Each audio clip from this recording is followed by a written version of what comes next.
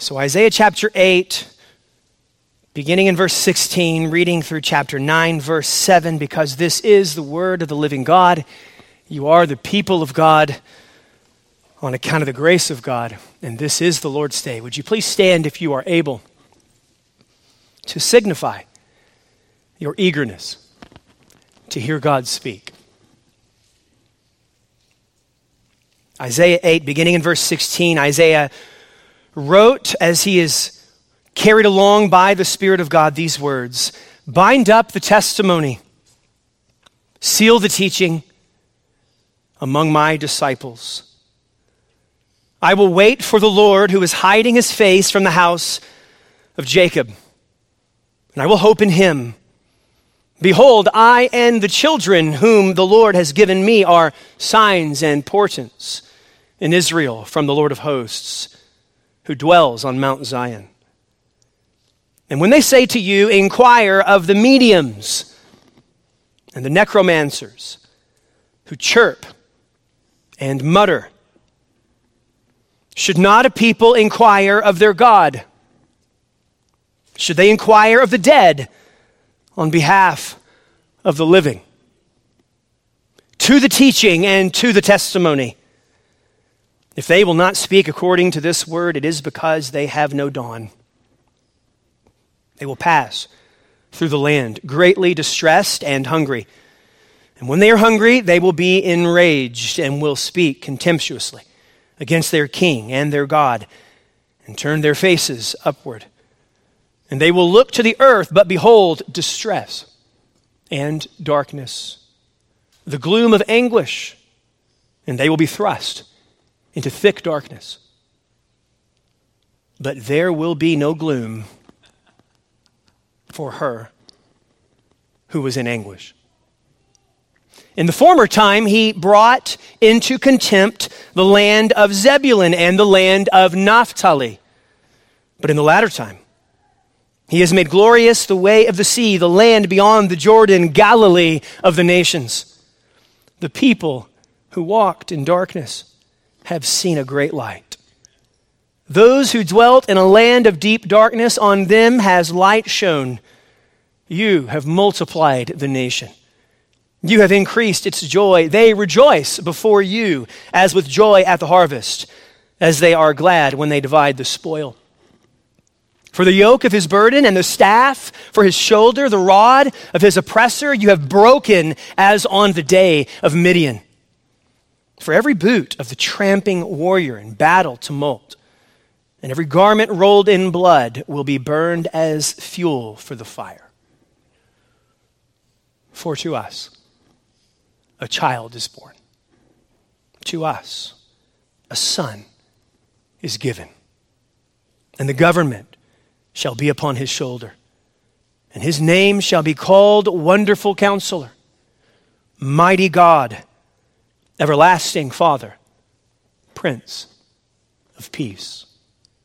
Of the increase of his government and of peace, there will be no end. On the throne of David and over his kingdom, to establish it and to uphold it with justice and with righteousness from this time forth and forevermore. The zeal of the Lord of hosts will do this. Church family, the grass withers, the flowers fade, but the word of our God will stand forever. You may be seated. And a woohoo indeed. I wouldn't mind a little more of that. When you consider, brothers and sisters, this season of Advent filled with the festivities, anticipating the arrival of Christmas, what comes to your mind? On the one hand, I do think of fond memories. Memories that I have accumulated throughout my life. Songs, tastes, certain smells even, decorations, and much more fill my heart with anticipation concerning the arrival of Christmas. Much about this time of year is indeed a delight. On the other hand, if we're honest, This season is also characterized by challenges. In fact, just the other day, Tana, my beloved bride, and I were sitting around in our living room on our two chairs where we like to sip on coffee early in the morning. And we were visiting about the amount of sickness that we have endured over the years throughout this time of year. Families, have you noticed this? It just plagues so many families this time of year. For us, of course, this has meant even hot trips to the hospital as we have been afflicted and under the Lord's sovereignty with a particular genetic disorder. It seems that every year we've talked about this. Our family has grand plans and we want to do this and we want to accomplish that. And just before those plans come to fruition, we are faced with a particular ailment or a particular sickness. It's interrupted, as it were, by an unwelcomed companion. For some of us, even, this season brings with it the challenge, the painful challenge and memory of the loss of a loved one. This season reminds us of who is not here with us to celebrate. Every year, I observe characteristics of the season that we are in that remind me of the loss of my pops, the man who raised me, who passed away about 6 years ago. But this really brings us to the reason this season is so wonderful, actually. The reason Advent season is so enriching and Christmas is such a delight. This season, you see, highlights our hope in the Savior who has decisively defeated our chief afflictions. That's what this season is all about. We are people indeed waiting, we are people indeed hoping, but we are also people who have received the security of the cross and the empty tomb, the down payment of the Holy Spirit, and the promise that as Jesus Christ has come the first time, he will come a second time. And so this season reminds us all, as followers of Jesus Christ, that while we still do exist with the unwelcomed guests of loss, of pain, of sickness, of death, of anguish, our final rescue is certain. That's what Advent season and Christmas really is all about. And this tension that we experience as Christians this season, this time of the year, actually is precisely what we find in Isaiah chapter 9, verses 1 through 7. So if you're taking notes, we are going to unpack this text in 3 stages. 3 stages this morning. First, we're going to look together at what God promises to do. Isaiah chapter 9 begins with what God promises to do. And it begins quite broad in verse 1, and then it adds increased specificity in verses 2 through 5 or so. So first, what God promises to do. Second, we will find and unpack how God promises to do it. What God promises to do and how he promises to do it. And we find the answer to the how in verses 6 and 7. And then finally, after we look together at what God promises to do and how God promises to do it, we will conclude our time this morning with how we should respond to God's promise. How we should respond to God's promise. So what God promises to do, how God promises to do it, and how we should respond in faith by the power of the Spirit of God this morning to God's promise. Well, let's begin with what God promises to do. Look down at the text with me if you would. Verse 1, we'll read that verse again together. But there will be no gloom for her who was in anguish. In the former time, he brought into contempt the land of Zebulun and the land of Naphtali, but in the latter time, he has made glorious the way of the sea, the land beyond the Jordan, Galilee of the nations. So we're going to start broad here, and this is really our answer. Simply put, God promises here to rescue his people out of anguish. That's the promise. What does God promise to do? Rescue his people out of anguish. Now, Isaiah adds, as I mentioned a moment ago, increased specificity as he moves through the text. But that's the broad answer.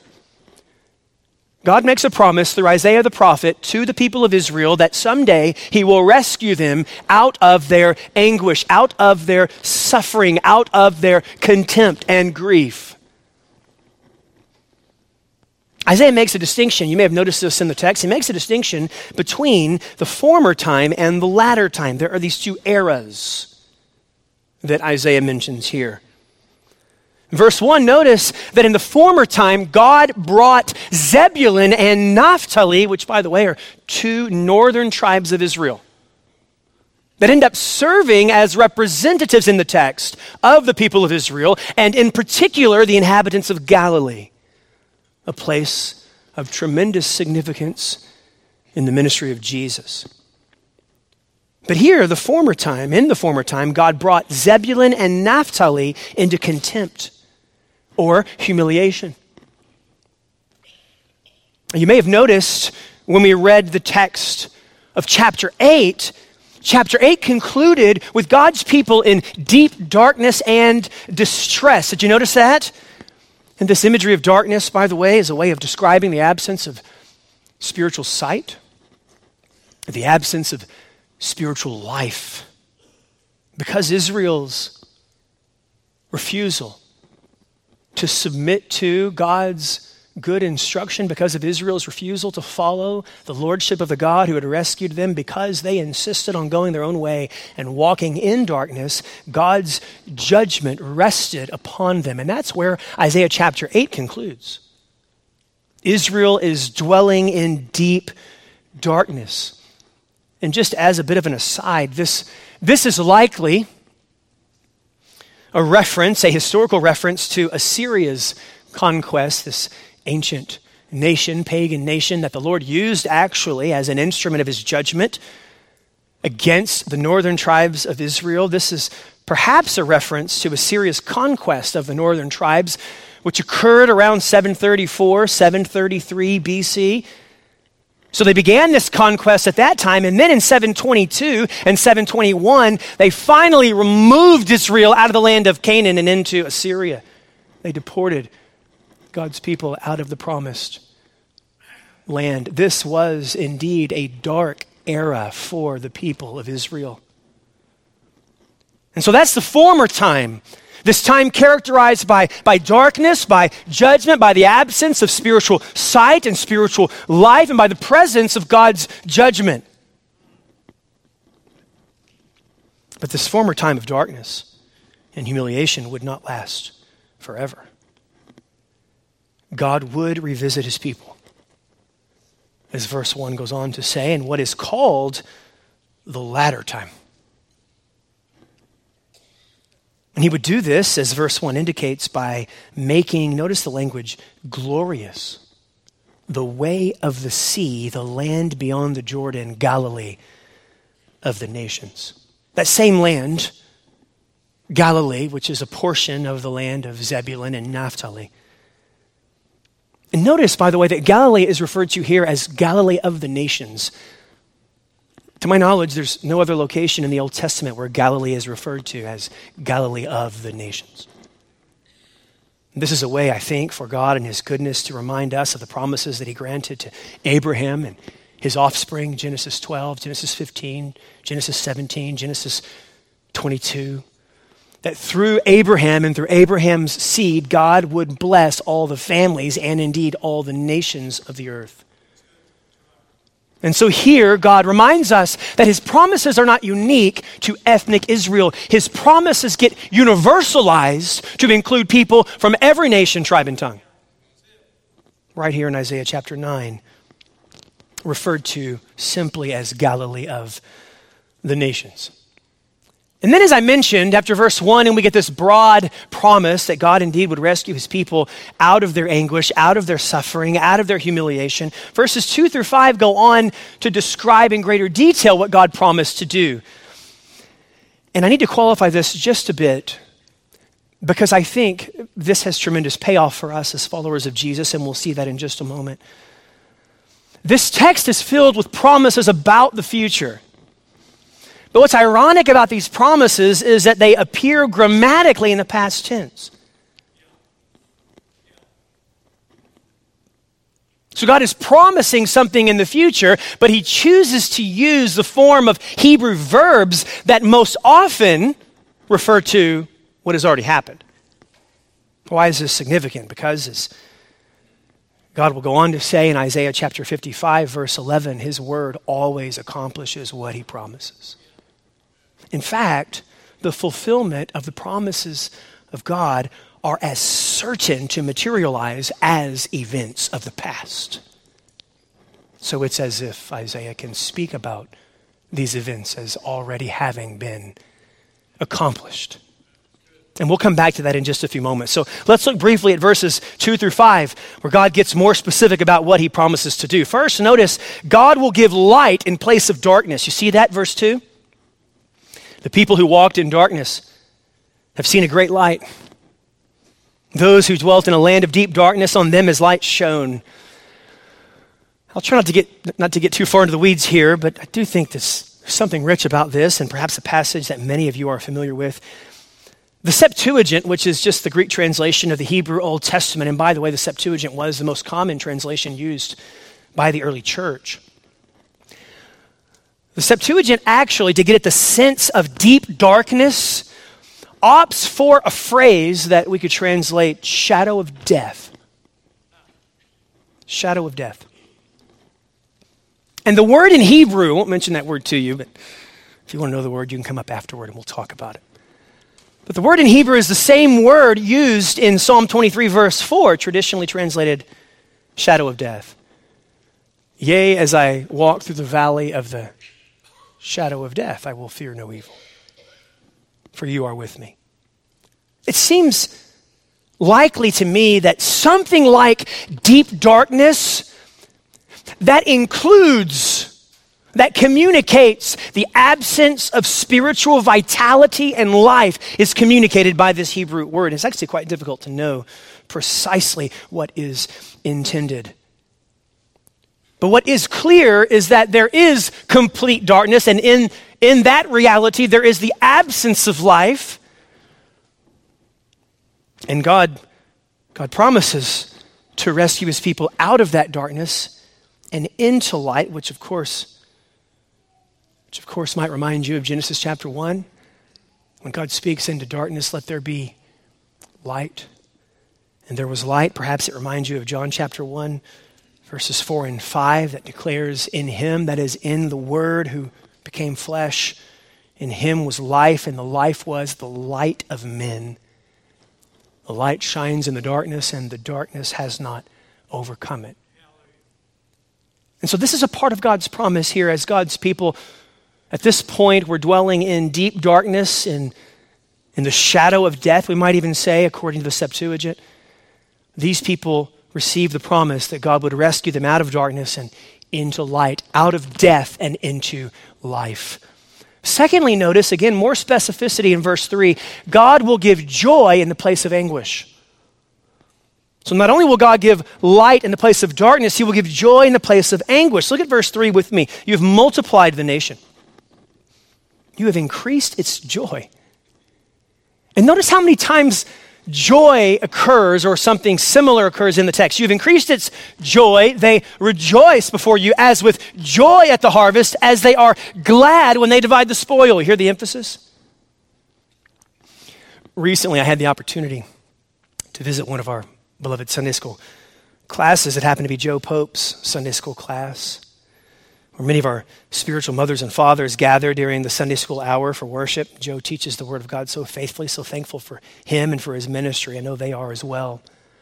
And Joe asked the question, something along the lines of, what makes a Christian distinct from others in the world? How are Christians different? What might others see in the lives of Christians that distinguish Christians from those who do not yet know and treasure Jesus Christ? And one of the brothers or sisters in the class, I don't remember who, responded, joy. Joy distinguishes the follower of Jesus Christ from those who do not yet know the Lord Jesus. And this is thoroughly biblical. This is precisely what God promises to do when he sends the Son. And we're going to get there. When he sends the Son to rescue his people out of darkness into light, out of anguish into joy. But also notice in verse 4 that God will give freedom in place of oppression. Freedom in place of oppression. As verse 4 says, for the yoke of his burden and the staff for his shoulder, the rod of his oppressor, you have broken as on the day of Midian. That is to say, God, the day is coming, or God says the day is coming concerning Israel, when he will break the oppression of Israel's enemies, the people who oppress the people of God. And this really likely refers back to Judges chapter 7 and Judges chapter 8, where the Lord granted an unlikely victory over Midian through a man by the name of Gideon. Gideon actually went to war, you may recall, with a reduced army of 300 people. Remember this? Gideon had an army and the Lord said, nope, too large. I'm going to shrink it. No, still too large. We're going to shrink it more. And then finally, Gideon has an insignificant number of people, a motley crew going to war against Midian. What's the point? Well, God chooses what is foolish in the world to shame the wise. Right? God chooses what is apparently weak in the world to defeat that which is strong. That's precisely what the Apostle Paul writes in 1 Corinthians chapter 1. So the way God was going to rescue his people would in some ways image and mirror God's victory through the 300. God would use what was unexpected, what was apparently weak and inadequate to rescue his people. God would use the birth of a baby boy. And eventually, of course, God would use Roman crucifixion, the instrument of capital punishment, to rescue his people out of death into life. He would use the death of God the Son incarnate to rescue out of darkness into light, out of anguish into joy, out of oppression into freedom. And also notice verse 5, he would rescue out of war and into peace. As verse 5 says, for every boot of the tramping warrior in battle tumult and every garment rolled in blood will be burned as fuel for the fire. What God promises here is the absence of war altogether. What was used in war will no longer be needed, be burned up, and there will only be peace. So this is what God promises to do. He promises to rescue his people out of anguish, out of suffering. And then he grants increased specificity throughout verses 2 through 5. Secondly, notice how God promises to do it. Verses 6 and 7. How does God promise to rescue his people? Look at verse 6 and then look at verse 7 with me. For to us a child is born. To us a son is given. And the government shall be upon his shoulder, and his name shall be called Wonderful Counselor, Mighty God, Everlasting Father, Prince of Peace. Verse 7, of the increase of his government and of peace there will be no end. On the throne of David and over his kingdom, to establish it and to uphold it with justice and with righteousness from this time forth and forevermore. The zeal of the Lord of hosts will do this. Very simply, Israel's hope was in the birth of a child, a son. And this son would bear the weight of the government. In other words, he would reign as king. In fact, in verse 7, we learn that this king is the fulfillment of God's promises to David in 2 Samuel chapter 7. So how does God promise to rescue his people out of anguish, out of suffering, out of spiritual death, spiritual blindness? Through the birth of a son who would reign as king over God's kingdom forever. And then in verse 6, Isaiah turns to the name of this son. I want you to notice, by the way, that name is singular, not names plural. And I think this is significant for this reason. These aren't separate designations for this son. These are characteristics and facets of his singular name and who he is. He will, notice, that is this Son, he will be wonderfully wise on behalf of his people as the wonderful counselor. Perhaps, by the way, a title for war. Generals who were victorious were considered counselors. So it is through this Son that God's people will receive victory over their enemies. He will be the power of God with his people as the everlasting God. Some commentators trying to preserve a historical context that I would suggest to you place upon the text want to say that this can't mean that he is God. After all, we don't get this kind of clarity until the New Testament. No, I think it does mean indeed that he is divine. It's a mystery, of course, until the incarnation, and of course it remains a mystery to us today, but we see this come to fruition when God the Son becomes human while remaining truly God.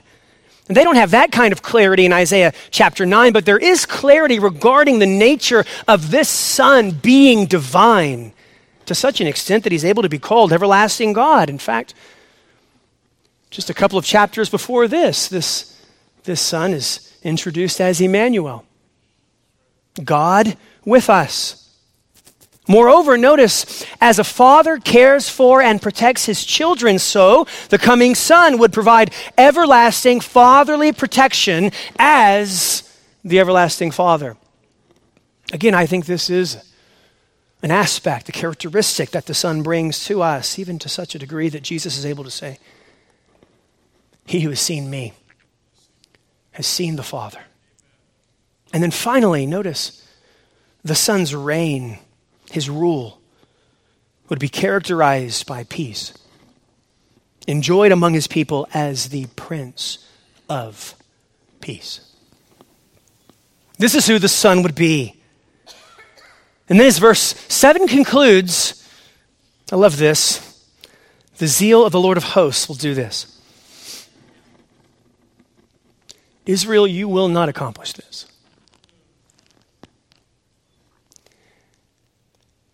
You bring the problem, God will provide the solution. In fact, this word zeal actually could be translated jealousy. The jealousy of the Lord of hosts will accomplish this. God is jealous to have what is rightfully his. God is jealous to claim what is exclusive to him. The complete allegiance of his people. And this jealousy, this zeal, this passion is in favor of his people and results in the rescue of his people, according to verse 7. This is not jealousy that destroys. This is jealousy that rebuilds. This is not jealousy that kills. This is jealousy that grants life. Jealousy that rescues. So again, how does God promise to rescue his people out of anguish? By the birth of a Son who would reign as God's promised king forever. Now, the birth of Jesus Christ, and you know this, many of you do, perhaps not all of you. The birth of Jesus Christ was the beginning of the fulfillment of this passage, where God promises to rescue his people out of anguish, out of darkness into light, out of sorrow into joy, out of war into peace, and so forth. But Christ wasn't merely born, right? We believe as followers of Jesus Christ, according to God's promises and according to God's word, that this Son was born, lived in perfect obedience to the Father, never sinned, committed no sin, nor was any deceit found in his mouth. That is, he perfectly obeyed on behalf of his people. He did what we should have done but could not do. You see, his substitution for us didn't begin on the cross. His substitution for us began in the incarnation. In fact, one early Christian theologian, a man by the name of Irenaeus, I happen to be fond of Irenaeus. Spend a fair amount of time with him. I know him. He doesn't doubtless know me. But Irenaeus talks about the importance of Christ sanctifying every stage of human existence. Why is it that God the Son did not come to earth as a full-grown man? Irenaeus says in order to sanctify infancy, to save infants. Why is it that God the Son incarnate became a toddler in order to rescue toddlers? Irenaeus says. Why did God the Son incarnate become a teenager? Glory to God, to rescue teenagers. And teenagers should shout amen. And why did he become an adult? In order to rescue and sanctify adults. And this Jesus lived in perfect obedience to the Father, and his obedience climaxed on the cross. He obeyed the Lord, according to the Apostle Paul in Philippians 2, to the point of death, even death on a cross, where he paid the ransom for sinners like us. He defeated death by death. He did what one poet says, he defeated death at its own game. And he entered the grave. That is to say, and by the way, the ancients called this descending to the place of the dead or descending into the grave. Some people translate that descending into hell. Why is this significant? Because Christ is experiencing what it means for us to die. Why? He's rescuing us out of death, and in order to rescue us out of death, he has to undergo death. He has to go to the place where he must rescue people out of the grip of our greatest oppressor and enemy. And he's dead for 3 days. If you're counting inclusively, he's dead for about a day and a half. If you're counting exclusively, both ways of counting in the early church were common. And on the third day, after dying on Friday, he was raised from the dead on Sunday morning in glorious power, and installed as God's forever king on our behalf. So Isaiah chapter 9 points us to the birth of that Son who has decisively rescued us by means of his incarnation, life, death, and resurrection, and will someday return to grant us the final fulfillment of what he secured in his first coming. That's where Isaiah takes us. And that brings us to the last question. How should we respond to God's promise this morning? The first way we should respond to God's promise fulfilled in the person of Jesus Christ is simply this: by trusting in and surrendering to Jesus Christ. The only hope sufficient for sinners like us. The only hope for people who dwell in darkness but need light, who dwell in death but need life, who dwell in anguish but need joy. And so if you've not surrendered to Christ, if you've not embraced Jesus Christ, if you've not come to the point at which you recognize your own moral and spiritual bankruptcy, then I plead with you this morning to come to grips with who you really are. In a room filled with people who are just like you, listening to a pastor who is just like you, a sinner in desperate need of a Savior.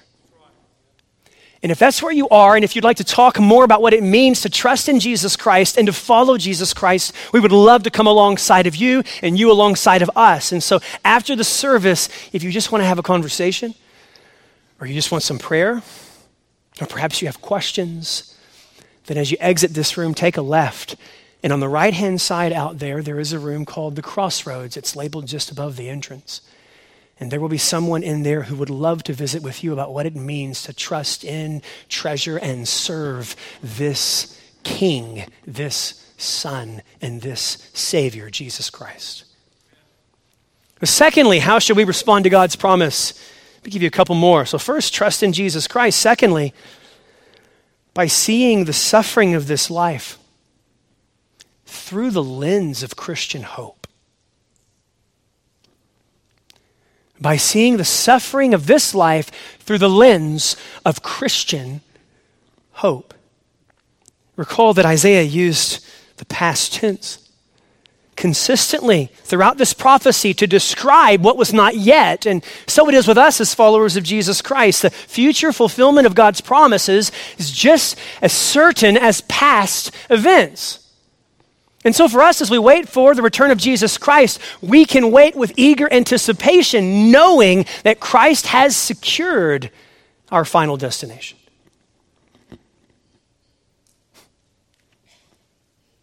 And this is why I think the Apostle Paul is able to describe these terrible moments of his own suffering, being stoned, being shipwrecked, being whipped with 39 lashes among the Jews, experiencing anxiety on behalf of the church. He's able to describe all of that as light and momentary afflictions,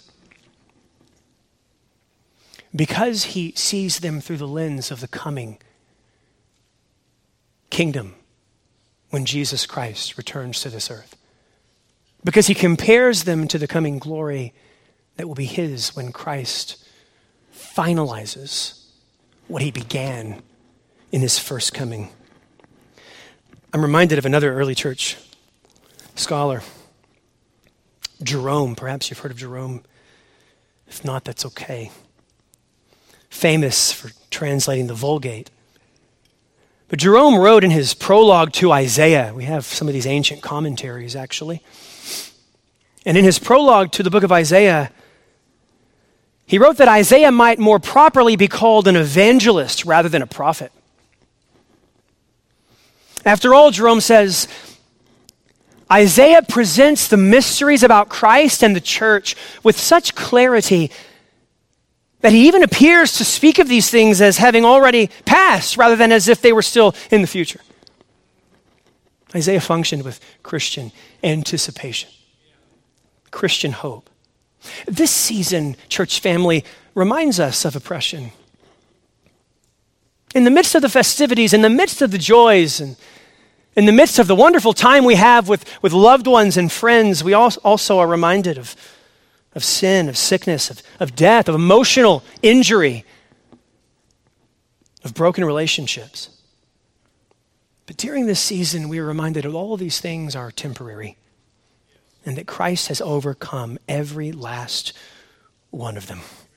Third, and finally, in addition to trusting in Jesus Christ, the fulfillment of God's promise, and seeing the suffering of this life through the lens of Christian hope, third, live as members of God's kingdom. Live as members of God's kingdom. Our lives as followers of Christ are opportunities to manifest characteristics of God's coming kingdom in the present. You understand that the world around you gets to experience the coming kingdom by interacting with citizens of that kingdom.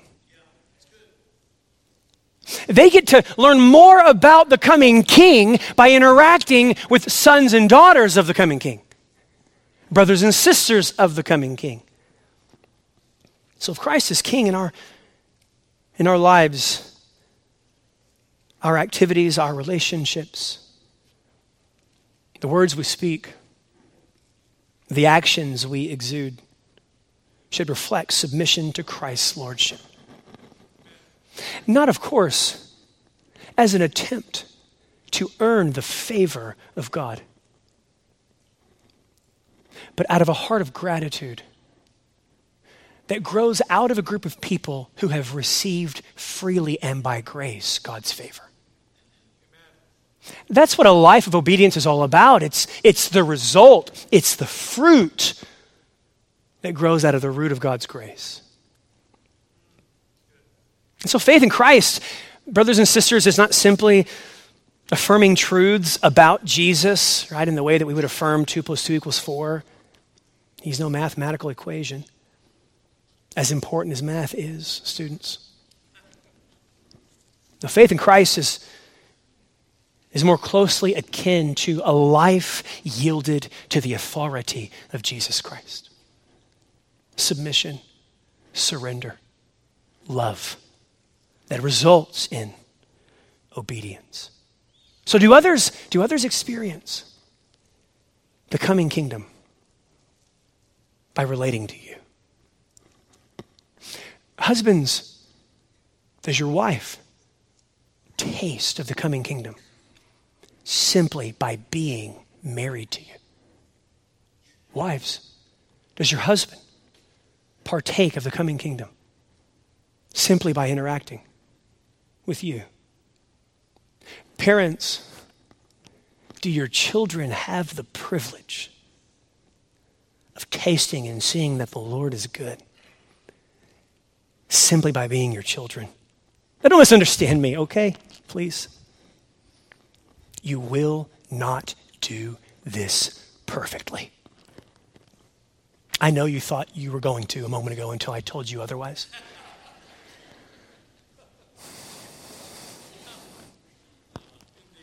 You will not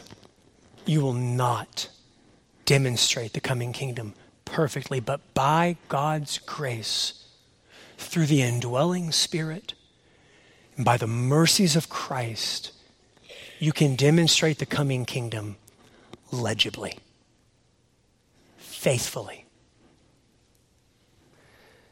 Is that indeed what God is doing in and through you? I would submit to you that if you know the Lord, it is, in fact, what he's doing. Well, we have observed what God promises to do. He promises to rescue his people out of anguish. Second, we found how God promises to do it by the birth of a son who would reign as God's promised king forever. And then finally, we identified ways the Spirit is calling us to respond this morning. First of all, by trusting in this promised Son, Jesus Christ. Secondly, by seeing the suffering of this life through the lens of Christian hope. And then thirdly, by living as members of Christ's coming kingdom. Recently, Tana and I were invited to enjoy an evening of Christmas festivities with a group of members in our church who met at the McLean household. We enjoyed a meal together, played a game. I think I got last in the game. What's that tune or something like that? And well, let's just say many in the room were more seasoned than I am in terms of age. And they were older tunes. And so we had a blast with brothers and sisters in the faith. And then after we enjoyed a meal and played What's That Tune, then we got into our cars and caravanned over to a local cinema where we watched a show, and the show was about Henry Longfellow. If you don't know Henry Longfellow, he was the famous American poet, wrote a number of things, but he wrote the poem, I Heard the Bells on Christmas Day. And so the entire show is about the writing of this poem. His life, of course, and his life of suffering. Life of privilege, interesting, and life of immense suffering. And this climaxes, of course, in him writing the poem, I Heard the Bells on Christmas Day. It's a wonderful, wonderful show. Longfellow, by the way, was never a part of an Orthodox church. He was Unitarian. Perhaps this changed before he died. I sure hope so. I hope he came to trust in the risen Christ. But what he wrote in this poem, I think, well represents the hope we have in Christ in the midst of suffering, in the midst of sickness, in the midst of loss. Listen to these words and we'll close with this poem. I heard the bells on Christmas Day, their old familiar carols play, and wild and sweet the words repeat of peace on earth, goodwill to men. And thought how, as the day had come, the belfries of all Christendom had rolled along the unbroken song of peace on earth, goodwill to men.